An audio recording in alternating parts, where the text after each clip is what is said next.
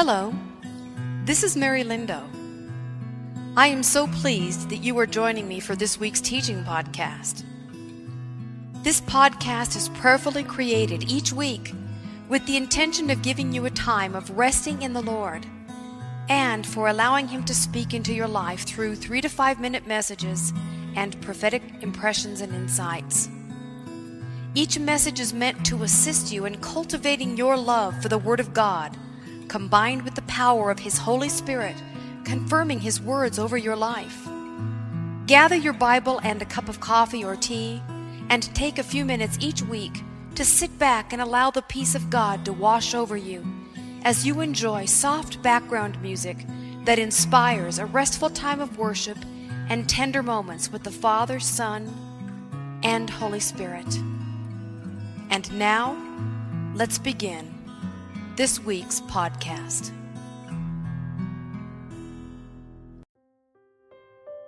Hello, precious believer. Today we're going to have a podcast that is addressing something that is running rampant in society, and that is our fear. And I hope that you would take time to listen to the entire podcast because there are some tools at the end in prayer that will help you unhook from the torment of fear and also unhook from the judgment of others that are in fear. The title of this podcast is called The Winter of Our Malcontent, Faithing Our Fears. Not facing our fears, but faithing our fears. For many weeks now, just as I was about to fall into a good deep sleep, I have heard in my spirit the words, the winter of our malcontent. Trying to reconcile those words in my own thinking, I would then say to myself, "You mean the winter of our discontent, don't you?" Thinking about the fact that Shakespeare wrote this and put it into print in Richard III in 1594. Again and again, the same event would take place until I was made aware of what the Lord would have me write and share with those who may have ears to hear. For you see, the subject can be one that many fear. Malcontent. Disappointed, disenchanted, disillusioned, frustrated, unfulfilled, disquieted, disturbed, perturbed, upset, dejected, depressed, despairing, despondent. The wringing of hands and heart. For some, it is easier to simply live in a shell of denial or self-concocted, false spiritual bliss than to look soberly and head-on at the turmoil and drama that the world is rapidly spinning and bobbing in. It will not easily or wishfully go away, and at this time we are and will be facing severe repercussions for wicked choices made by governments, banking systems, and yes, religious institutions. All three can do good things, but many currently have chosen the ways of corruption, selfish ambition, deceptive storytelling, and above all, the giving away of their heart and minds to the God of this world. A God who traps its victims with promises of greater power, influence, and an adoring mass of lesser gifted humans who are expected to give homage without asking questions. These pressures and practices can tear at the soul of the discerning hearts who see more than the handwriting on the wall. They know, regardless of a solid stance of faith in God's providence and care, that something is very, very wrong, and it is escalating. The fear and hollow ache within your heart. Many are panicking and poring over every website and news bulletin to see if there are falsities that they can catch and prove in the wrong, or truths that they can exploit. Neither of these will help.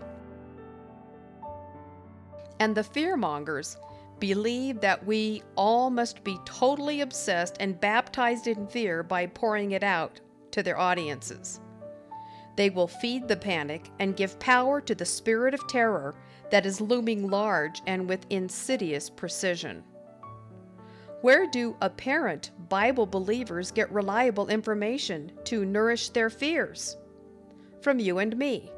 We do it to each other all the time. Why do we deliver information to our brother or sister that will feed his or her fears? The first cause of fear is the fear of losing playthings and safety. We believe that my God shall supply all your needs, but our old nature cannot believe that, especially when we hear news from worldly sources telling us someone is trying to take our toys and life resources away from us. When we give place to fear and feast on it, feed it, and pass it on to other people, we are boldly denying that Christ will be our supplier. If you have a belief concerning death, the end of the world, or the ultimate destiny of humankind that has no hope, no light, and you have the church headed straight into a train wreck, instead of looking at the light at the end of the tunnel, you are wicked. If all you do is sit around and talk with wide-eyed terror about the New World Order, the crash of the banks, the collapse of the dollar, and the concentration camps and microchips getting ready for us, you're not only feeding fear, you are also a promoter and a preacher of it. Harsh words? No. Honest words intended to get you to shake off morbid living and to decide to truly serve the living God or serve fear. What fear is? Fear is a harsh and wicked taskmaster. Fear will not let you sleep well at night. Fear brings condemnation and shame. Fear causes hoarding and secret self-protections. Fear will make you betray others to hide and protect your way of living and your opinions. Fear will join with accusation and destroy safe relationships by isolating you. Fear is a liar and gathers clusters of other tormenting spirits to join with it. Fear creates excitement for those who use it as a tool to gain attention or control. Jesus has taken care of his bride for 2,000 years. He is still doing so and will never, ever stop. Know this: the light of Christ that shines in very dark times is the only light that is available. I say this because this light is on until the day dawn and the day star arise in your hearts. The light of prophecy is the light at the end of the tunnel of human history, and that light is a person.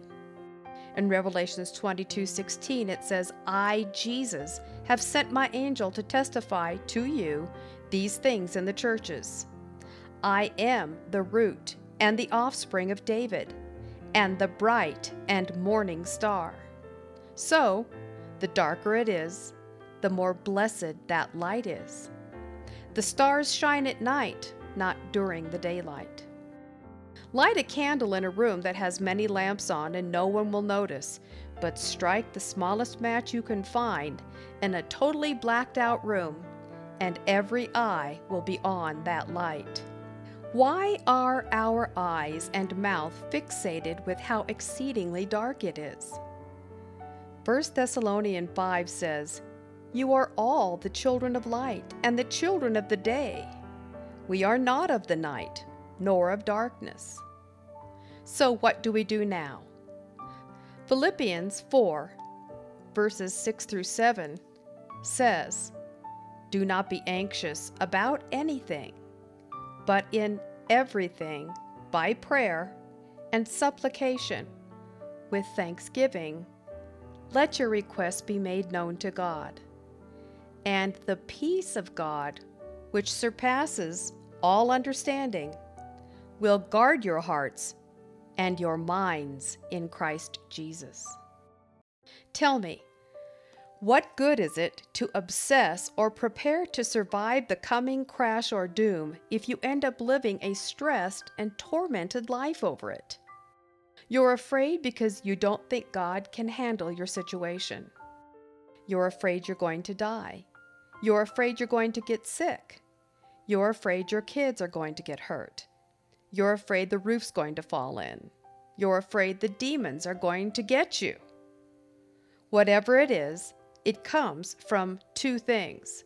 Number one, you have a guilty conscience, or number two, you have a weak faith in God. You can deal with both of these. Have a guilty conscience? Confess your sin and get it all cleaned out. Weak faith? Get your Bible open and read what God says about Himself and learn to trust Him and pray. 2 Timothy 1:7 says, "For the Spirit which God has given us is not a spirit of cowardice, but one of power and of love and of sound judgment." Faith obeys God in spite of circumstances or consequences. You know, fear can creep into the hearts of the young and the old, the rich and the poor, the most educated and the least educated, the powerful and the powerless. What can one do to be freed of fear? Faith is not afraid of what others may say or do. An Elijah complex can rob you of power and joy, so beware. Elijah went from victory to defeat because he started walking by sight and not by faith. He believed the wicked Queen Jezebel's words, but not God's word.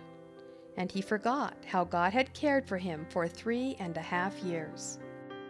Fear replaced faith, and he ran for his life. We need to obey the words in Mark 5:36. Obey the words that say, "Do not be afraid, only believe." Faith and fear are opposites, and yet, strange to say, they are often found dwelling within the same person. But where one is forceful, the other is undeveloped. The constant attitude of the Christian must and needs to be, "Behold, God is my salvation. I will trust and not be afraid. For the Lord God is my strength and song, and He has become my salvation." Isaiah 12:2. What we ought to be and what actually is are two very different things. Psalm 56:3 says, "When I am afraid, I will put my trust in you." However, when the grace of faith is in practice, that's what its verbal communication will be. One thing that must be addressed as well is the situation where there are believers who are currently in trauma, loss, or who are persevering through very difficult and possibly harrowing situations. Very often, those who have a shallow development of the fruit of mercy and attributes of discernment are often found to spout out well-rehearsed shotgun lines of Scripture at those who are in the throes of battle and sorrow. This is not okay. It shows a great lack of genuine Christian character, and even worse, a lack of the nature of Christ. The following verse will clear up any religious sputtering about this, and hopefully bring a nice bit of conviction to the legalistic and hard-hearted. Romans 15:1 says, "So those of us who have a strong faith must be patient with the weaknesses of those whose faith is not so strong. We must not think only of ourselves." Jesus stood up in the storm and spoke peace. He did not scold and hammer away at the frightened men in the boat with him. He did not shame them with a tone of superiority or condescending blather when he said, "Why do you struggle with trusting me to take care of you?" He used moments of doubt and fearfulness all throughout the Bible as teaching moments to disciple His beloved children. We too can learn from this. It will be much needed in the days ahead. Let's pray together right now and be free from fear. And I encourage you not to pray just a prayer to pray a prayer. Be still now. Shut off the noise around you, and if you can't do it right now, then come back to this. For this will set you free, and it deserves to have the honor and time put into it by focusing clearly upon the one who can deliver us from our fears. Let's pray this together. Dear Jesus Christ, I know that all power and authority on heaven and earth belongs to you alone. I come to you today asking for supernatural, divine deliverance from fear. I am facing numerous issues that are scaring me, sometimes tormenting me. I ask you right now, Jesus, in faith and with all of my existence, please, please deliver me from all fear. I gave you my soul when I became a Christian, so right now, I choose to symbolically and literally hand you my problems, my fears. I pray, Jesus, take these fears and strengthen me against them. Protect me from every lie of the enemy that has come my way, trying to deceive me. You have told me, let not your heart be troubled, neither let it be afraid. Right now, I give it all to you, Jesus. Please deal with these fears for me. In the name of Jesus Christ, the Son of God Almighty, I renounce Satan and all of his lies that are trying to make me afraid. I pray that you, Lord, would bind every enemy and spirit of fear attempting to operate in my life and rebuke it. Protect me from it. Lord Jesus, please also help me recognize if there is something that I am doing to allow fear to manipulate me. Please let me know if there is something wrong that needs to change. Please let me know if there is something in my environment or home that is causing my mind to have fearful reactions. Help us, O Heavenly Father, to not dwell on our fears, but on who you are. We can conquer our fears only by focusing on you. Then, no matter what is the cause of our fears, they will dissipate like the morning fog.